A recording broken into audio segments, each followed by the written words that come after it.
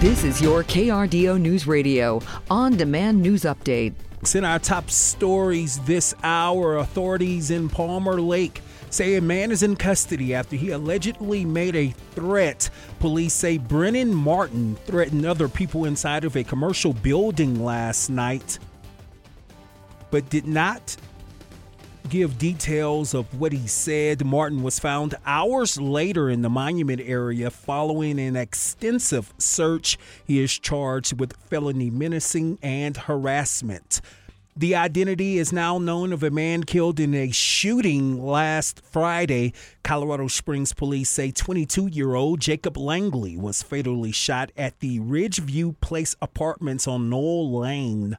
A suspect is in custody, but the investigation into the shooting is ongoing. A Colorado Springs woman is pleading guilty to selling a fentanyl pill to a teenager who died after taking it. KRDO's Bart Betzel has details. The Colorado U.S. Attorney's Office announced yesterday that Alexis Wilkins has pleaded guilty to a charge of distribution of fentanyl leading to death.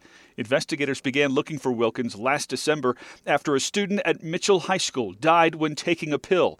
The teen apparently thought the pill was a Percocet. She was arrested in March after a search of her home that found more than 100 pills that tested positive for fentanyl. Wilkins faces a sentence of 20 years to life in prison following her plea. Bart Betzel, KRDO News Radio. The Colorado Springs Police Department says 5 people have been arrested as part of an investigation into retail store thefts. The police department says Wednesday's arrest cleared 11 open warrants in connection with the investigation. Investigators worked with store security personnel to identify and catch the suspects. More than $600 in stolen merchandise was also recovered. A Pueblo hospital and 4 security guards are being sued over the death of a man who refused to leave the hospital's waiting room while waiting for a ride. The widow of Matthew Jones announced a lawsuit against Catholic Health Initiatives, owner of Centura St. Mary Corin Hospital, and the 4 guards involved in his death as well. Civil attorney Jason Jordan says that Mr. Jones refused to leave the waiting room in February of last year due to cold temperatures. We're talking about a man who is standing in shorts and a t-shirt, who has just been discharged from the hospital, where he went to seek care, and they want to force him outside into 19-degree weather. He's waiting for a ride, and 4 security guards come out of nowhere and approach him and attack him.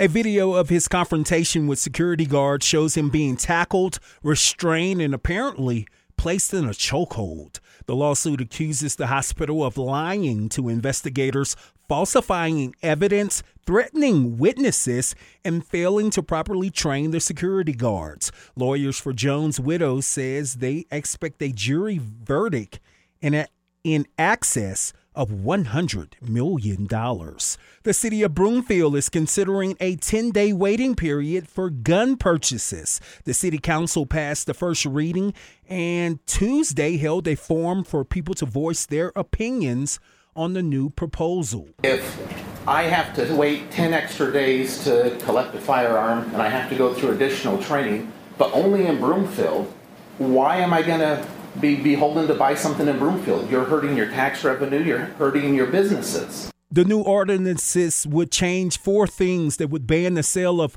rapid fire trigger activators, raise the minimum age to buy a gun to 21, regulate guns without serial numbers, and they would establish a 10-day waiting period before someone can buy a firearm. The city council will hold a second reading on January 10th before making a final decision. If the ordinances are passed, the Rocky Mountain Gun Owners Group say they will file a lawsuit against the city as they believe making those changes are unconstitutional.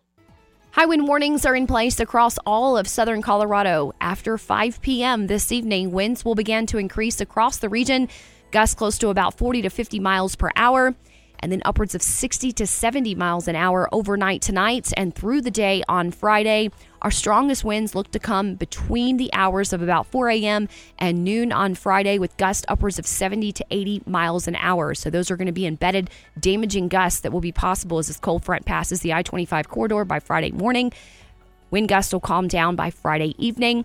We do look a little bit calmer for the weekend with sunny skies in the forecast. From the Storm Tracker 13 Weather Center, I'm Chief Meteorologist Mary Matthews with KRDO News Radio.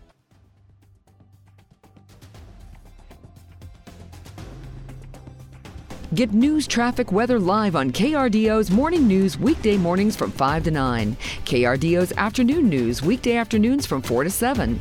On KRDO News Radio or anytime at krdo.com.